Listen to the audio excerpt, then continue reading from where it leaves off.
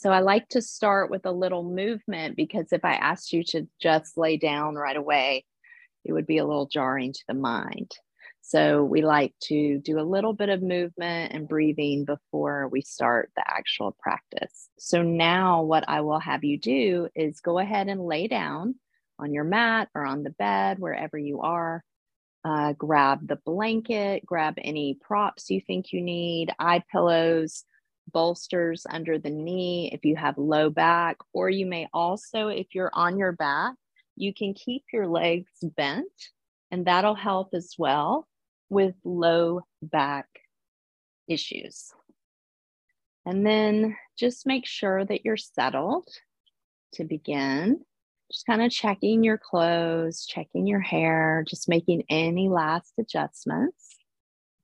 And let's start with 3 cleansing breaths before we begin. Inhaling through your nose.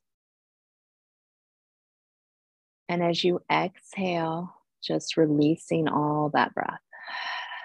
Just sighing it out, letting it go. Inhaling. Exhaling, release.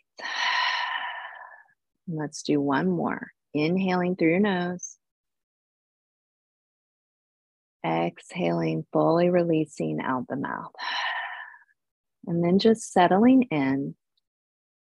Closing the eyes. If you're using the eye pillow, now you would go ahead and put that on. Please get ready for Yoga Nidra.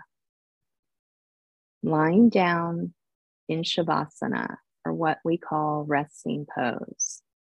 Your body is stretched out, feet apart, palms of your hands turned upwards. Allow the eyes to gently close. Make all necessary adjustments so that you are as comfortable as possible.